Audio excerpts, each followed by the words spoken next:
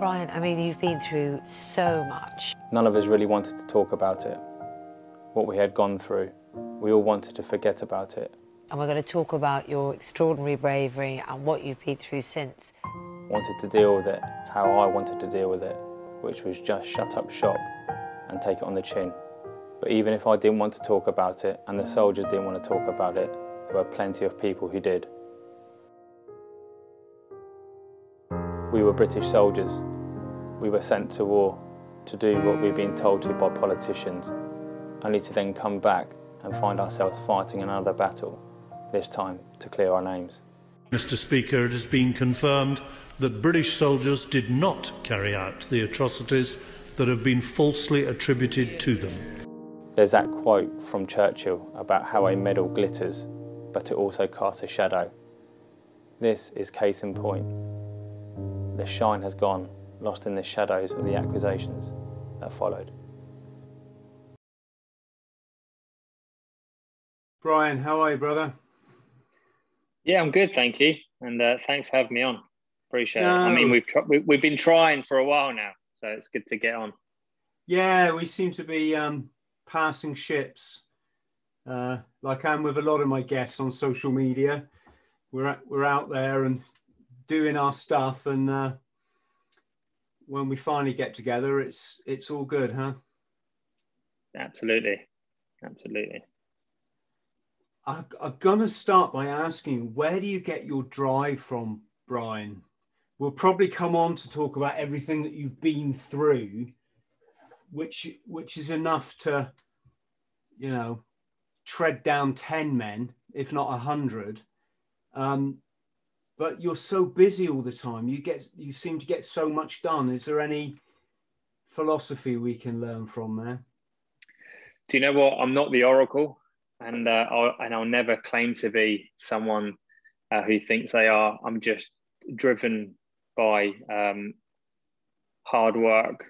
I think, you know, we're very privileged to be here. I'm very privileged to have what I've got with a very loyal wife and a loving family, and my drive to success really is for my family. If I'm honest, it's clearly I've got goals, and I really try to achieve each goal that I set out to do. And if I can't, then I'll really pull on the lessons that I've learned throughout trying to achieve whatever goal or mission that I set out to achieve. And I have failed in a few, but I've looked at it, pulled out or extracted some key learning points and gone again. So, you know, there are so many people out there who are driven, who are motivated, who inspire me. And it's very infectious because I see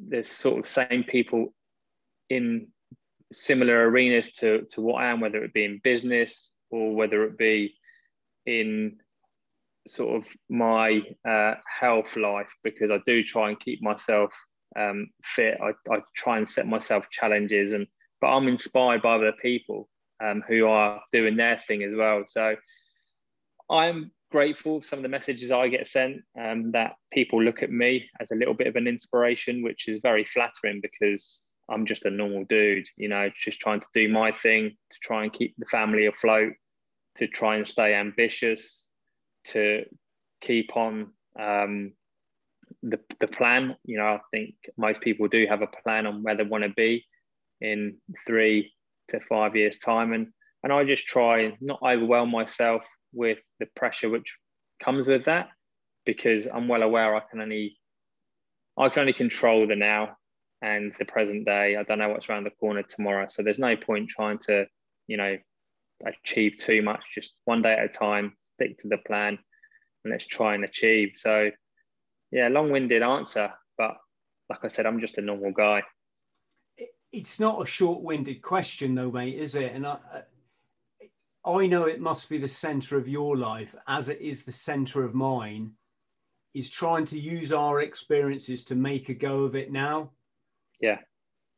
And there's a billion and one points we could draw out of this that I think are just fascinating for everybody who's you know, wants to own their life basically.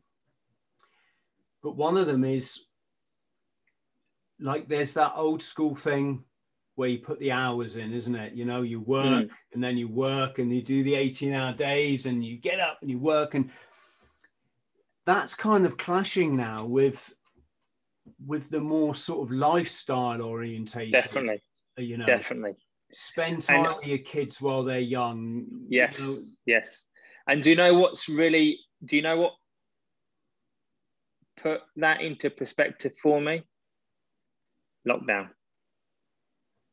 100%. That is a true, huge positivity that's come out of the last 11 months for me. Is there is so much more to life than business, than my self goals and being driven, and we absolutely should maintain that. But what really is important, and I'm only speaking on behalf of Woody, is the family have got to fit into that so much more now, because for me, they were the ones that were constantly here for me when I was going through some real tough times, when I was head on with adversity, trying to figure it out. How can I get up in the morning? How can I take another step forward, and feeling everything that I was going through? The people that were there were my family. You know, I've just gone on an incredible journey with my oldest, who will have his bags packed and off on his journey to become a paratrooper. Now he starts the first 2 weeks of next month, and we've just trained together most days. I've tried to give him a steer without not getting involved too much, but just being there for him if he needs me, testing him in the physical arena, and just trying to make him uncomfortable now and again to make sure that he's got a little bit of understanding what resilience feels like, what pressure feels like, and actually your body is an incredible, you know, system that can go that little bit extra when needed, but it's down to you to fulfill that. So I've gone on this brilliant journey. Also, it's reconnected us, because my military, like so many career, it, you know, kind of had an effect with our relationship, because I was away so much. If I wasn't on ops, I was training. If I wasn't training, I was on course, you know. And in that era, we were fighting 2 simultaneous wars with Iraq and Afghanistan. So I was bouncing from theatre to theatre, then training. So this last 10 months for me is, you know, just revitalizing our bond and getting amongst it. And yeah, it's been great. So yeah, it's really important for me now to figure out how I maintain that life balance, because it is now massively factored into the business plan. It's key. Do you have any sort of key rules? Like, do you turn your phone off at a certain time in the evening, or do you have set hours? Do you try and wake up early? I think waking up early is in the military gene, I think. I mean, it's so drilled, and we've come from this institution where you're up, there's no snooze button, and you're just getting amongst it. But, and I'll tell you what we did. We had, and that's a bit random, but we had a lazy spa for a while during the first lockdown as we were going into it, and the weather was really nice. And I thought, do you know what? We were always in there, and it was the first time we were having real good conversation. No phones, just in the lazy spa, and we were just talking about all sorts. And it was just really nice to have this kind of real family time, and without any gadgets. So I thought, I'm going to get a hot tub, because we used the lazy spa, which was a trial period. I wasn't going to spend, you know, money on these, you know, kind of materialistic items if we weren't going to use it and it was just going to be a gadget. It needed to be money well spent. So I committed, we got it. And what we do is we have dinner as a family, and then once we've tidied up, we all go into the hot tub, and that's our time. So we make time. Yes, around the dinner table is very important, and we have conversations. But our release time is definitely chilling in the hot tub, and sometimes it's with a beer or a glass of wine, and we have a conversation with the boys, because, well, Bailey around the corner is off, and we won't see him as much anymore. And then Charlie's not far behind him. God knows what he's going to do, but it's really important to create them really intimate moments, because, you know, we know how fast time goes, and yeah, we're just about to wave away our oldest boy. So yeah, it's important. Gosh, so much to say there as well. This whole tablet, you know, phone thing it's a big thing, and there's something about it that's just so ugly. Just the notion that a family, and I'm not judging anyone here, because you see your own family slipping into that. You look up and all three of you are on your blooming device. And I mean, just turn it off, Chris. 2 seconds. There we go. That's good. Go on. Yeah,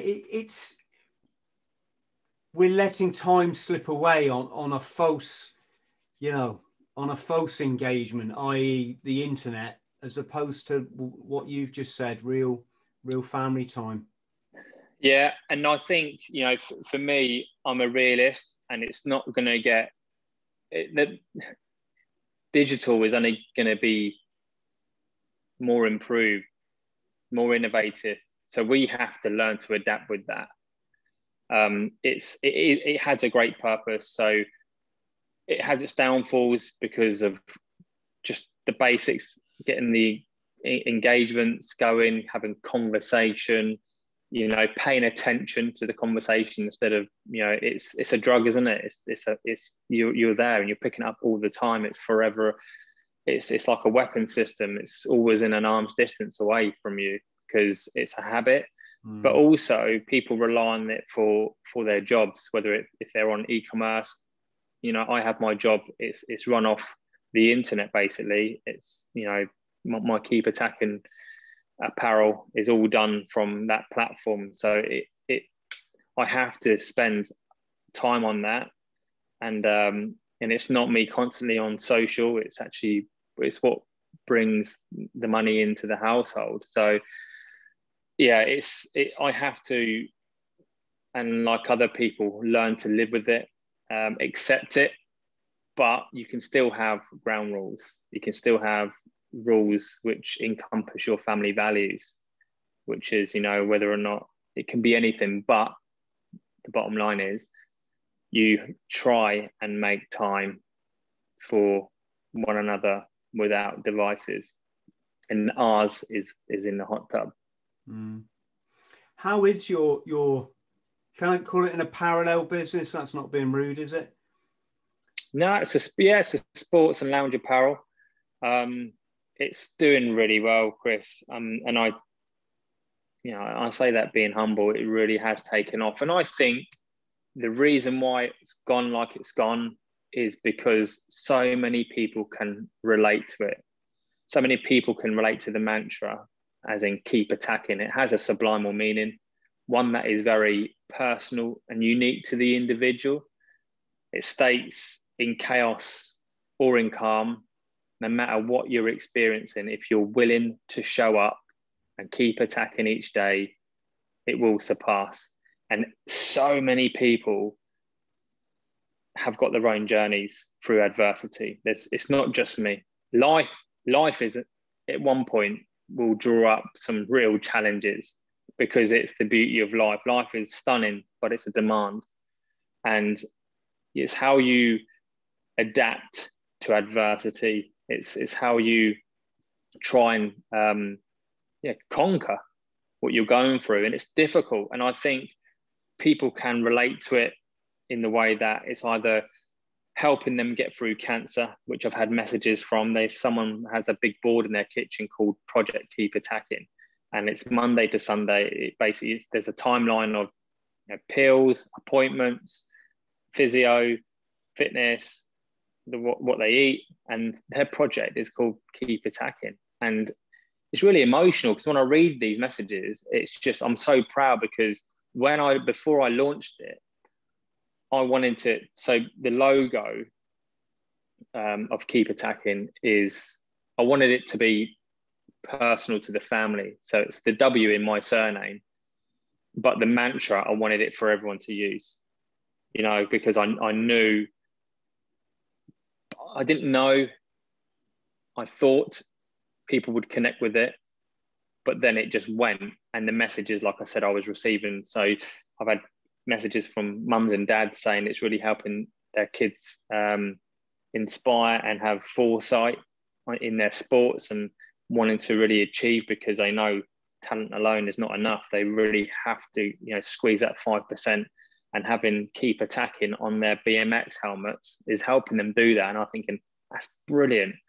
You know, someone in hospital going through their bloods, so there's doing their transfusions and wearing their Keep Attacking hoodie or t-shirt, you know, because they're on a recovery, or they're going through the thick of it within cancer. They can't give up. They need to try and overcome this and beat this, and it's really helping them do that. Or if you're recovering, you know, it's fine.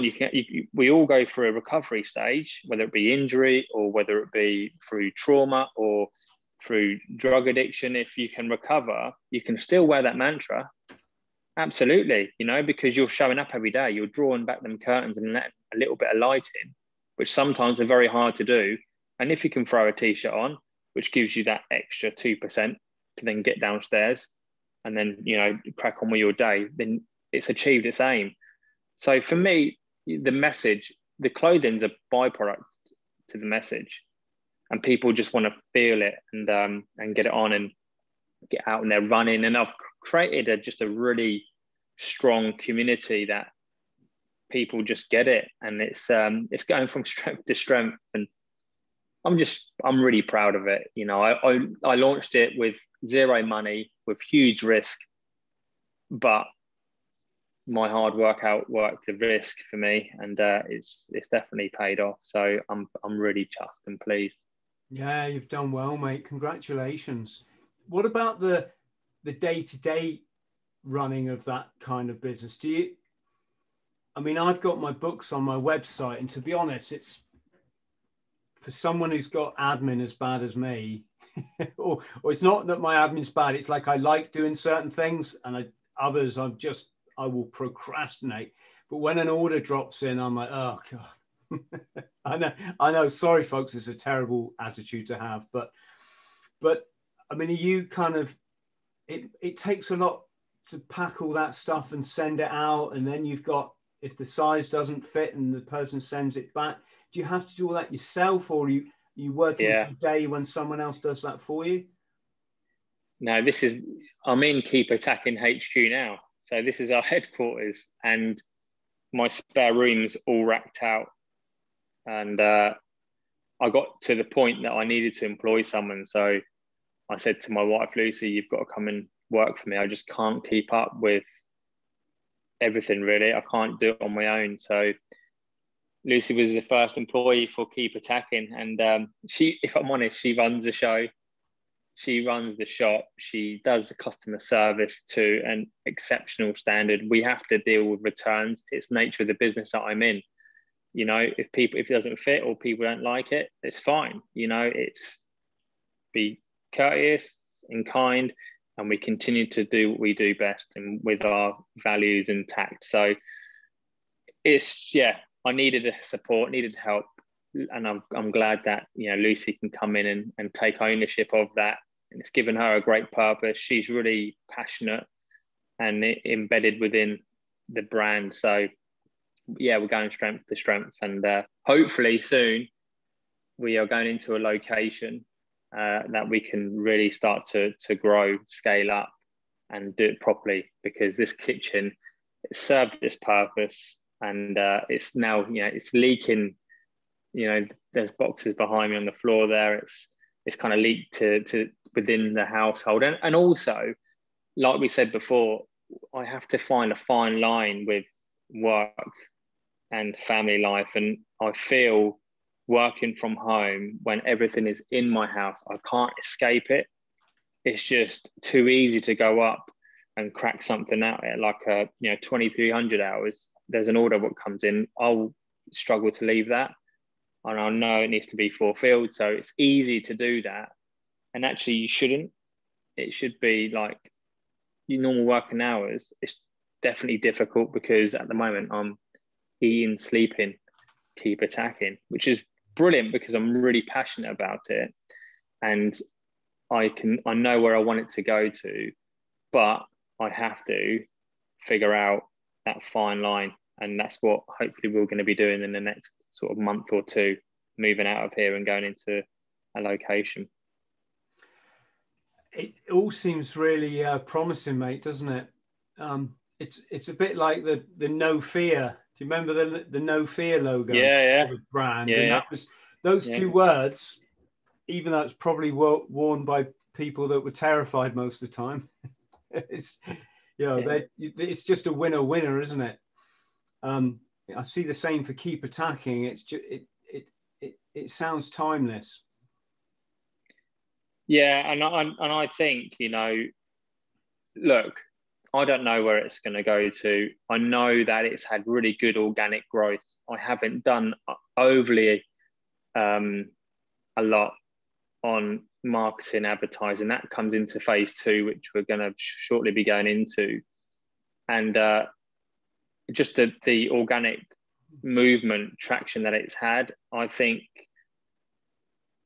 people are really getting a hold of it and thinking this is just really, it's just a great 2 words to have on, because if I'm not going to attack my business and try and do the best for it, or attack this illness that I'm going through, or, in that sporting arena, the extreme sports arena, the boxing arena, it's endless for that mantra to go.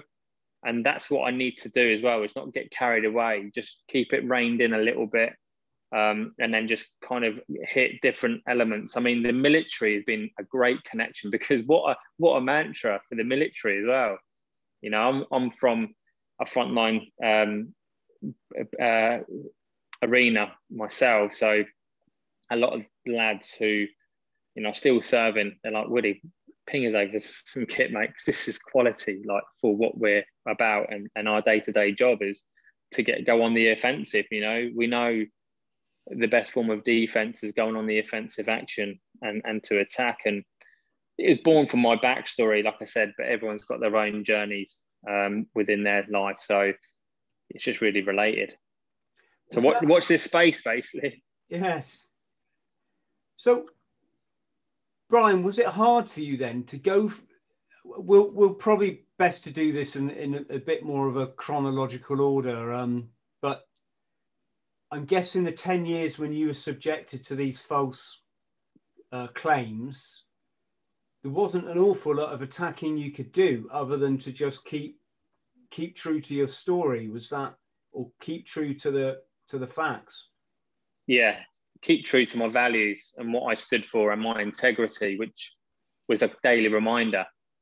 But where keep attacking came in was I showed up every day. Some days I didn't fancy it. Some days were tougher than others. When the allegations of murder, mutilation and mistreatment, after everything that we had done, on that day of the 14th of May, which was the Battle of Danny Boy, and being 23 as a young commander, making some huge decisions. And, I'm not the only person in the military which have had to make some real demanding, punchy decisions at that age. However, not everyone went through the aftermath of all of that. And so it was very tough to continue moving forward, constantly reminding myself that everything's going to be okay, even though we were left to get on with it on our own. There was no ring of steel around us. There was no phone calls of support. That's both within the MOD and also the British Army. I know I find it hard to criticise the British Army because I've got a love affair with them. I mean, it's definitely shaped me, made me the person I am today, 100%. But I highlight in my book that they did get it wrong. The duty of care was shocking. And it hurt me because I was prepared to give my life for the British Army in a heartbeat. And to not have anything in return, when I say this a lot, that I felt that I was fighting a harder battle on UK soil, on my home soil, than I was in foreign fields, punching it out every single day in 2004. You know, it was sad. But that's why I was so vocal about it. And yeah, it took from 2009, when the allegations were made public, because it became a public inquiry. 34 million pounds of taxpayers' money went into this inquiry. And it was such a roller coaster of emotions. It was draining, but you know, I was willing to go that distance, and I was fatigued. There was many down days, but I got there in the end. And when we were found, well, it was Phil Shiner, the public interest lawyer, was found guilty on 12 accounts. It was deliberate lies, reckless speculation, and ingrained hostility. And it was all to do with money and greed. But the government allowed this witch hunt to go on and hurt people. You know, it's human life that they were torturing. You know, it ended people's careers early. I'd done 17 years. And once the summary hearing came out, after spending 3.5 hours in the dock, getting questioned, getting everything that I'd stood for stripped back, and felt like I was worthless, really. Everything that I stood for and did as a British soldier and a human being, they just stripped me of everything. And it was tough. But when the summary hearing came out, I needed to go on the offensive. I needed to then attack and write about it, speak about it, the injustice, the corruption, the lack of support, not to hurt people, to raise awareness and to try and make change. And recently, you know, we've had the new operational bill go through, headed up by Johnny Mercer. And that wasn't because of me by any stretch. However, I did show up above the parapet. I went in to have a number of meetings. I was on a panel on lawfare with the biggest influencers within the British Army, whether it be American, you know, commandants or British brigadiers. You know, I was one of a few on that panel to say, you know, we have to protect. If British soldiers get it wrong, or Marines or airmen or anyone in that, you know, arena, and they get it wrong, they need to be punished. However, if British soldiers aren't getting it wrong and doing the right thing, how are they still being allowed to be punished? It's beyond me. So we have to have something put in place where a statute of limitation or a law is changed. I don't know. British soldiers or the British Army or the military as a whole organisation aren't above the law. And I say this regularly. We have to adhere to the law. We're educated on it. We understand rule of law. You know, we understand rules of engagement. But when soldiers are in extreme environments and are getting it right, but still allowed to be dragged over the coals for years and years later, it's unacceptable. So that's why I just went on the offensive with the interviews that I was doing, you know, the book that I wrote, and then the film, you know, is around the corner. So that's also highlighting it. So, yeah. It's such it's an area, isn't it, where there isn't always either like a simple answer or a simple way of being or a simple viewpoint that, you know, if you ask someone, should I run over a child in my car? Unilaterally, if that's the right word, or universally, you're going to get no, not that's not good, right? That's kind of like agreed. But when we go to war, and acts are committed, even if the act might be despicable and completely wrong, you're going to get a number of spectators that go, oh no, that's fine, it's war, and sometimes that's a justified like response. Other times it's like, well, no, it might be war, but there's still like some semblance of rules there. It was a bit like the Al Blackman thing. I'm guessing that you kept an eye on that when it was going on.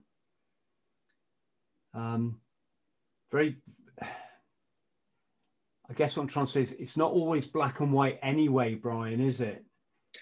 No, it's not always black and white. I mean, war is brutal. War is confusion. War will have an imprint on your life for the rest of your life. It's challenging. And like I said, it has a lasting print. And I think mine and ours are very different. You know, when you actually dissect it, and I don't really, it's not my place to get into, you know, someone else's story, because I don't know the ins and outs of it, but it is two different areas for sure. But and I can relate it to when I was in the courtroom and I was getting hounded by lawyers who had no credibility to me. And that's not as a disrespectful statement to any lawyers, because they're very good in their arena, you know, and doing what they do. But they didn't know on the elements of the battlefield. They don't consider what had been leading up to the 14th of May, how many casualties we had taken, you know, throughout that tour, how many times we were getting smashed by the enemy daily, hourly. You know, all of this is a lead up, yeah, and definitely has a part to play in your mental state as well. It really does. It has a huge effect, you know, to the point of chronic burnout, really. But they don't want to know that. They're not interested. So when they're asking me questions, I'm trying to create, with my answer, under all of this pressure, because I've never been to court before, I'm trying to, you know, paint them a picture, put things into context. You know, I was 23, young Lance Corporal at the time.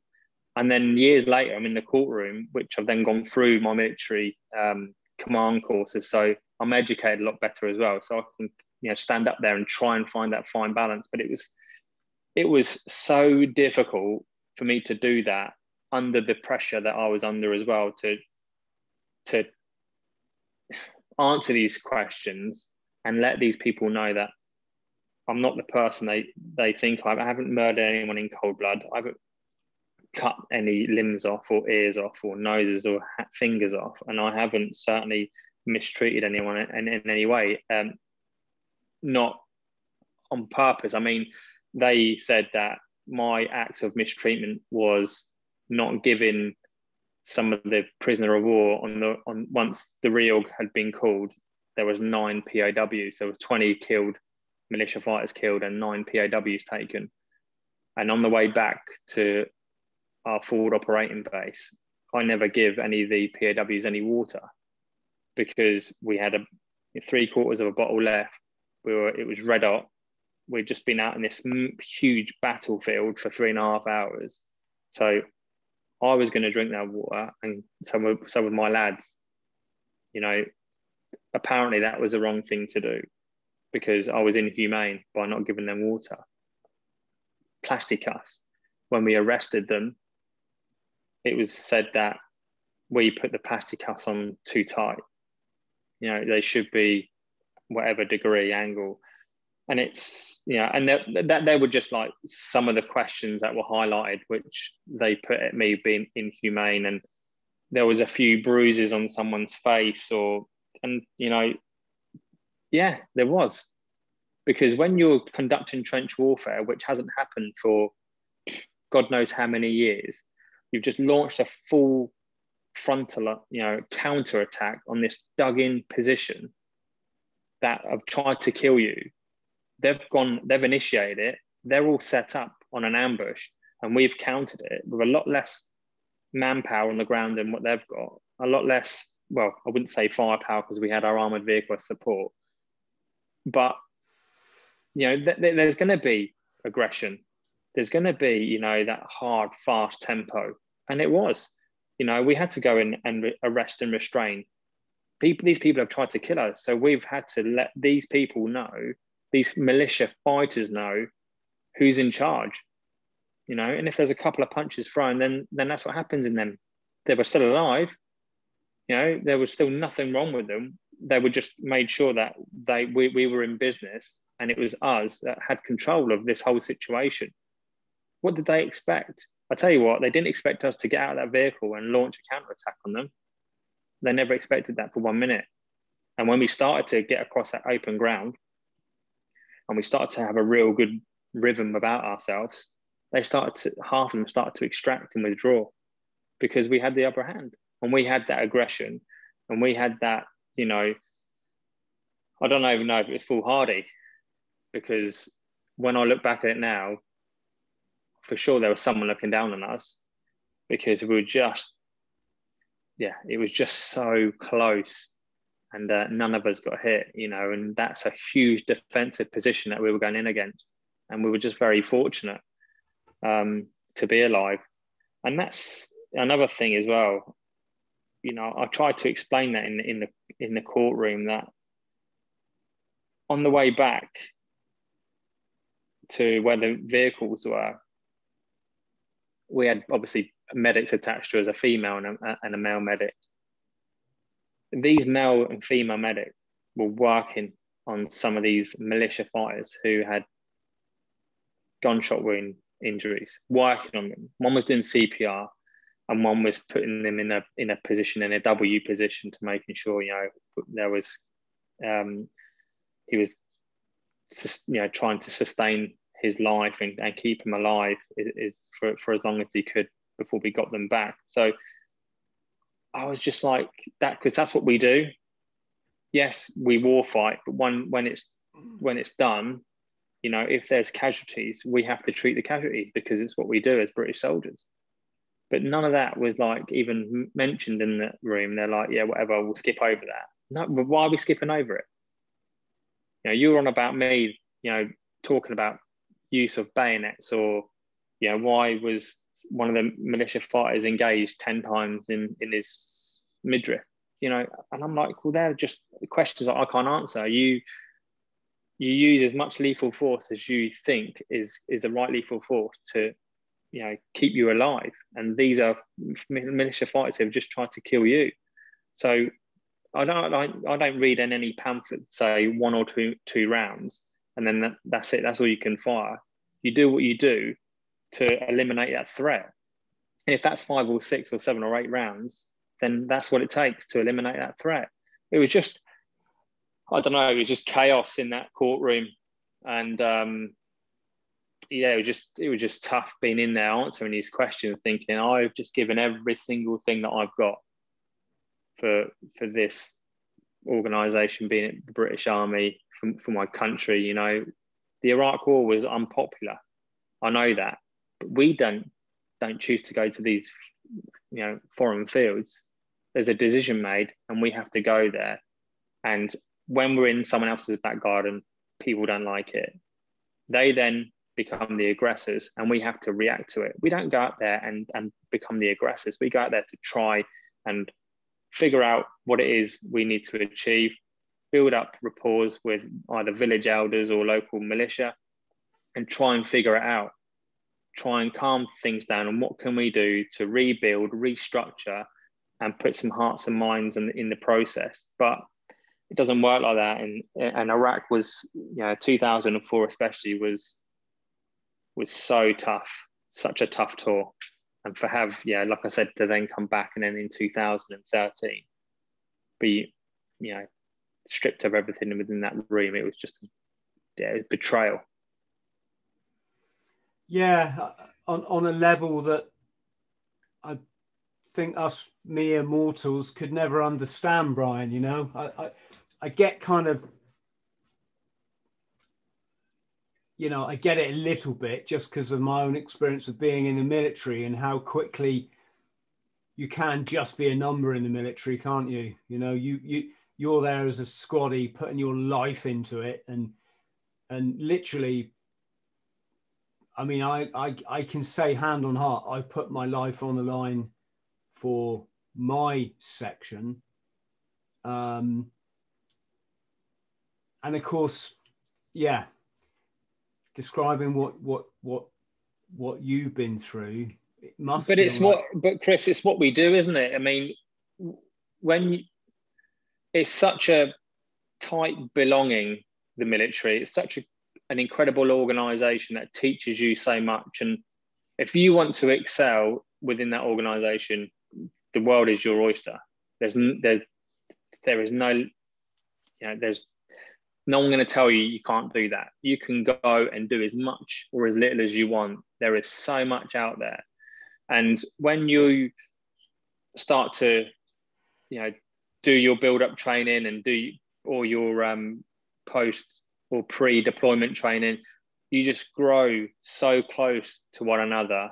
And because it's what we do, we just need to know what makes us tick, what doesn't make us tick, what maintains our morale, how the family is back at home. You know, you get educated in this at such a young age that I don't think any other organisation does better than the military. However, that being said, when it's done, it's done. When your time is done, you know, you said it, a number. We've all got a regimental number, and that's kind of what you stand for. So, and that's why I think it is hard for a lot of people when they transition from having a clear direction daily, from daily detail, from being in this institution, for being told what to do for a long period of your life, to all of a sudden when you come out to the real world, you're like, where do I start? Because there's an element of loss of identity. There's a gap that needs to be bridged, but you can achieve it. It's different, you know. You need to get your head around that. It's going to be different. You can't rest on your laurels. It's a whole new chapter. You know, when I decided to go, I took a risk. You know, I was a senior colour sergeant, just been selected for promotion to company sergeant major, and I could have probably gone to the pinnacle, but enough was enough for me. Once the inquiry hearing came out, and I was like, I'm done. It was a huge risk, but I wanted to break away from that organisation. I wanted to start afresh, and you know, I wasn't scared. There's a little bit of anxiety, a little bit, and I was, you know, worried a little bit because I've got family, mortgage to pay, but I just used that as a real bit of fuel for me to achieve. And so many people said to me, Woody, you're mad. What are you doing? You've got your pension and you just picked up company sergeant major. I mean, you're mad. What? Why would you even do that? It's like, because I need to and I want to, and it's going to be better for my family that I do. And to be honest, it really has. And there has been a lot of hard work, but it just goes to show that. And I've got zero education, Chris, none really. I went to school with, you know, I wasn't the best in school, didn't have a lot of grades, seen the military as a great opportunity, went in there, worked hard within that organisation, done a lot of cool courses, went on a number of different operational tours, gained so much experience.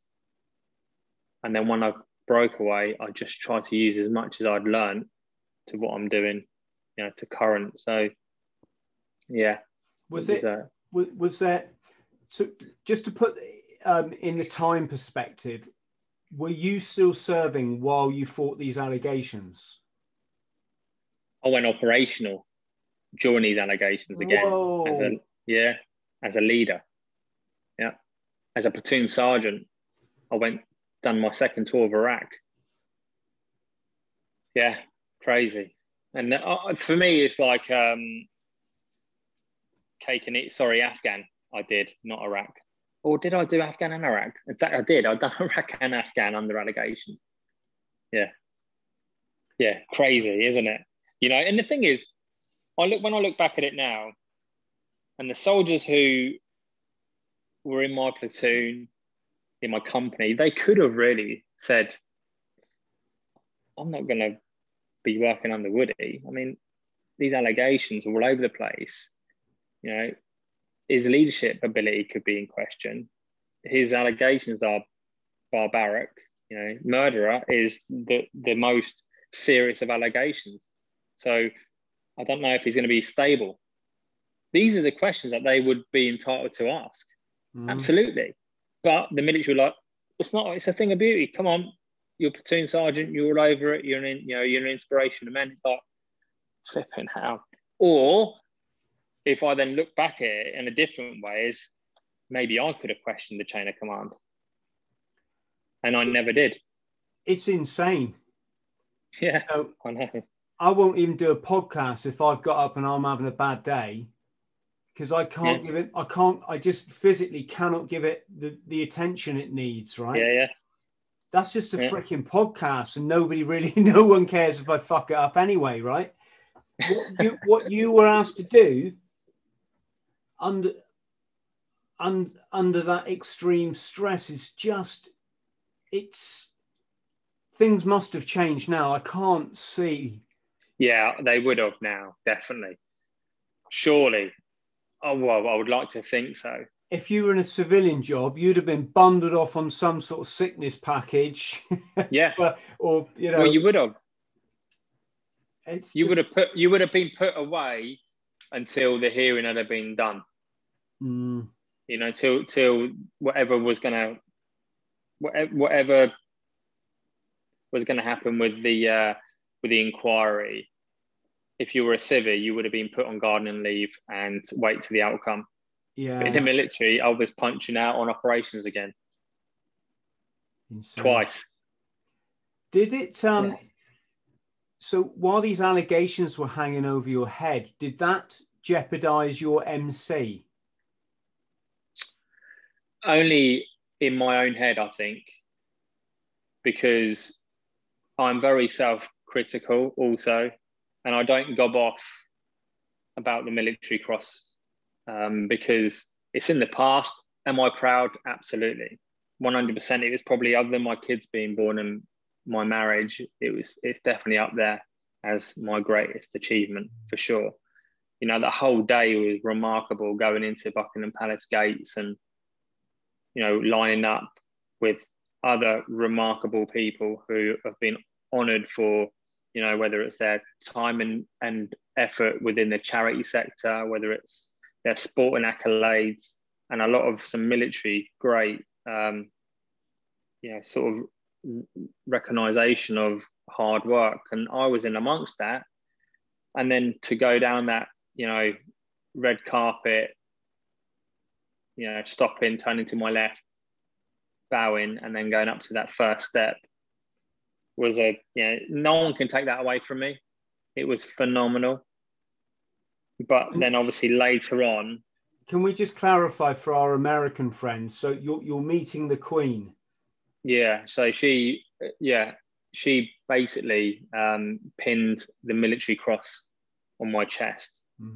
And we had a little bit of dialogue, and you can see it. I've got, I think, a little video on my Instagram, and we have decent amount of seconds on dialogue. You know, she said to me, it's not very often, because 2004 honours and awards were far and few between, and she said, you know, it's not very often I get to pin these sort of medals on people's chests, and thank you for what you did, and when you wear it with pride. And it was just a very surreal day, because I've said it before, I'm just a normal guy, you know. Now all of a sudden I'm in the palace with my mum and dad and my wife. It's like, what's going on?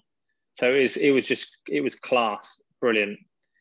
And then, you know, the allegations had come up, and it was all over the news as well, because it was a public inquiry, because it was such, I've spoken about Battle for a number of reasons. It just had, the press were fixated with it, and it went into Panorama, released something, and it was called On Whose Orders, which made British soldiers out to be barbaric murderers. It was unfair, really unfair, but we had to deal with the repercussion from that. And then the newspapers were printing. I just didn't do us any sorts of favours. And it was the first time that I started to get messages from people that I knew, and a few family, asking if what they're reading is true. And it was so heartbreaking and demoralising. It's just like, oh, you know, justify my actions all the time. And actually, my military cross is just, it's not even out on display anywhere. It's in a real subtle location that you can even imagine that it's not. It's because, is there a shadow over it? Maybe. I think Winston Churchill once said that a medal glitters, but it also casts a shadow. And for me, it's case in point, really. So I wear it on remembrance for reflection. You know, it's a representation of me and the other fellow soldiers who were there that day, for sure. But just to clarify, Brian, so you were awarded the Military Cross for your actions on this day. Is this leading the first bayonet charge in, was it 25 years? Yeah, I mean, that's what they say. I don't know whether that's true, because bayonets being fixed is just a normal procedure. Like they said that they went on about this in the inquest, and I was like, it's just a standard procedure. When you're conducting CQB, which is close quarter battle, you fix a bayonet. It's just a drill. You know, I never had a bayonet fixed on my weapon system because it wouldn't allow it. I had an underslung grenade launcher. You can't fix a bayonet on that. But there were other lads, whoever could, would have had a bayonet fixed because it's drill. So, you know, I can't comment on has it been done since. I'm not too sure. But trench warfight hadn't happened since God knows when. I mean, this was World War type stuff, getting up over the top and going across open ground like they would have been doing, you know, the greatest generation would have experienced. So I can definitely say that hadn't been done, and probably won't ever happen again. I know it's a big shout, but, you know, going and conducting a real conventional attack across open ground into a stronghold, it doesn't happen very often. And was it textbook as you're taught in training, or did the rule book fly out the window? No, it's very easy for me to sit here and say it was the perfect textbook attack. You know, we did the basics well, what we were trained as young private soldiers to then being a lance corporal, because I was a lance corporal at the time. There was a lot of confusion when they surrendered. It was like, kind of, what's going on now? We need to get a grip of this situation. I didn't expect it. I thought we were going to go in and, you know, once we, you know, a word of command is called pairs, which you all just go and roll up anything else which is in that position and kill the remaining fighters. But when they surrender, it changes. And there was a little bit of confusion there, because all of a sudden there's bodies in and around this trench position that had been hit by all sorts, hit by, you know, 5.56 caliber from the SA-80 that we were using, from 7.62, which our vehicle was using, to 30mm, which you get hit with that, you know, there's going to be not a lot left. And this was all over the place. It was the first time I'd really seen that type of trauma. And but I had to kind of suppress that and blank that out, because I was dealing with this situation now that there's a lot of dead bodies in and around. There's militia fighters who have also left this main holding position, and now there's a lot of vocal people who are shouting at us. We're trying to calm it down. We're trying to, get a grip of this situation, and there was confusion. You're vulnerable in that moment to getting sniped, to getting shot in the back. Huge. We're vulnerable with being in this situation where we'd only trained, on exercises to do. Now all of a sudden we don't know what else is out there on the battlefield. There's hideous sights, of militia fighters who had been killed, like not just a gunshot wound. These were in extreme, can't even explain how bad it was. And then you've got to try and arrest these militia fighters who are going berserk. There's weapons everywhere, all over the front of the trench. There's ammunition. And I know I'll go back to my social media, but I've posted a number of times on my Instagram of, I think it was a second position with all the ammunition laid out, weapon systems, RPG, still RPG warheads on their weapons that hadn't been fired off yet, and a number of other things. So that's all on there, and it's just So was it textbook? I don't think so. Did we achieve our mission and our aim? Yeah. Yeah, I'm going to say you're downplaying it somewhat. If it's not normal in any scenario in life to hear those immortal words, "fix bayonets," and when you do, you're kind of in the shit, right? Or you're attacking your way out of it. It's a very brave thing. It is close and personal. It is, it's extreme warfare. When you're hand-to-hand fighting, you know that you're in a situation for sure. However, I still will always say, it's just a standard operating procedure to do that. And I'm not going to be none of the wise. There's no point me glorifying something or massively bigging up, saying, fixing cold steel and punching straight into it and smashing it into the militia's chest and that. Did it happen? Probably, but I wasn't concentrating on that because, it's our job to close with and destroy the enemy. These are enemy fighters, and I can only control what I can see and what I was doing and moving and really under a lot of pressure to do what I'm doing. But it's a weapon system. It's a secondary weapon system that we use when we're conducting close fighting. So, yeah. Gosh, it's just beyond belief, really. And I say that in all just utmost respect to you guys. It's the same in the Falklands, isn't it? When they had to crawl up to the Argentinian trenches, and there's that quantity in there as well, isn't it? About being a service person,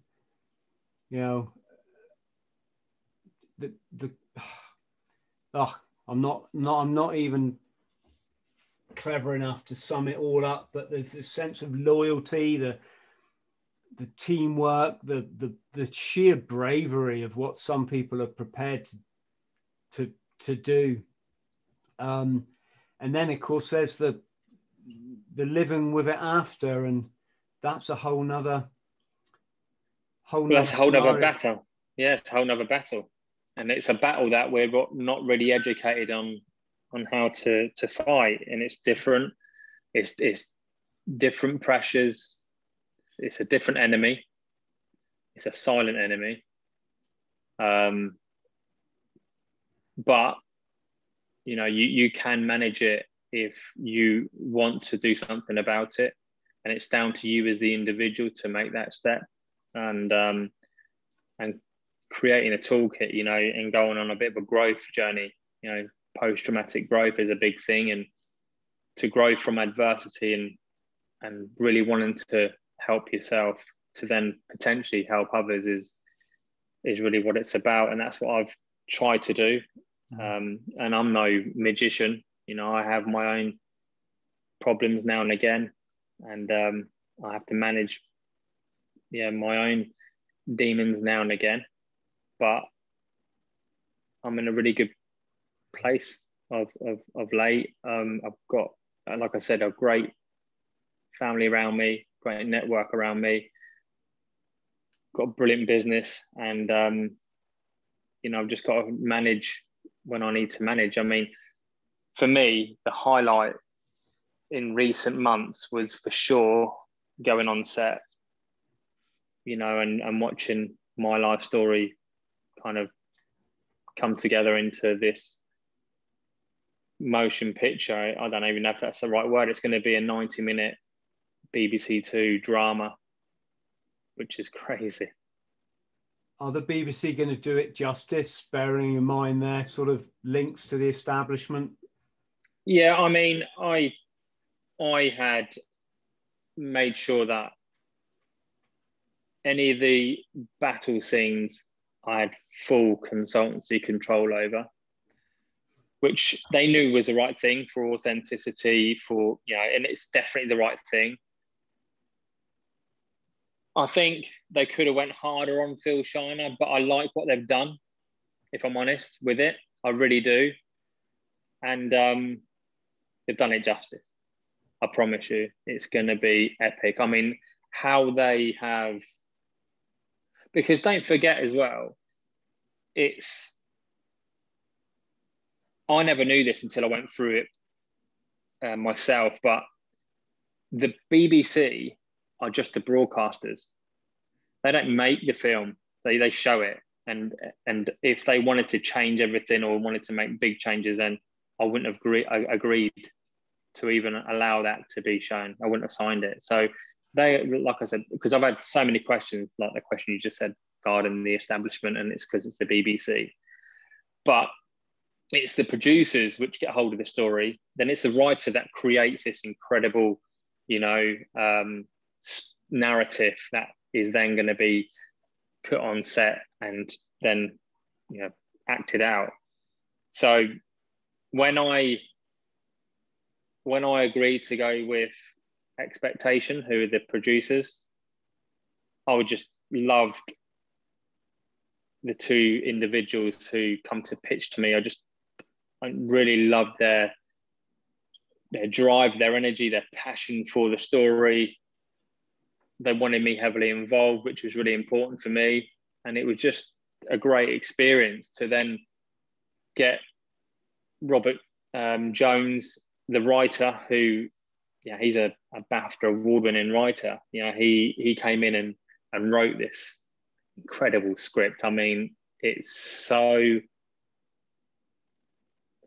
different to the book, but clearly the content within the book is in the script, but it's so different to the book, how they've done it, and it's pretty epic. So we're just around the corner.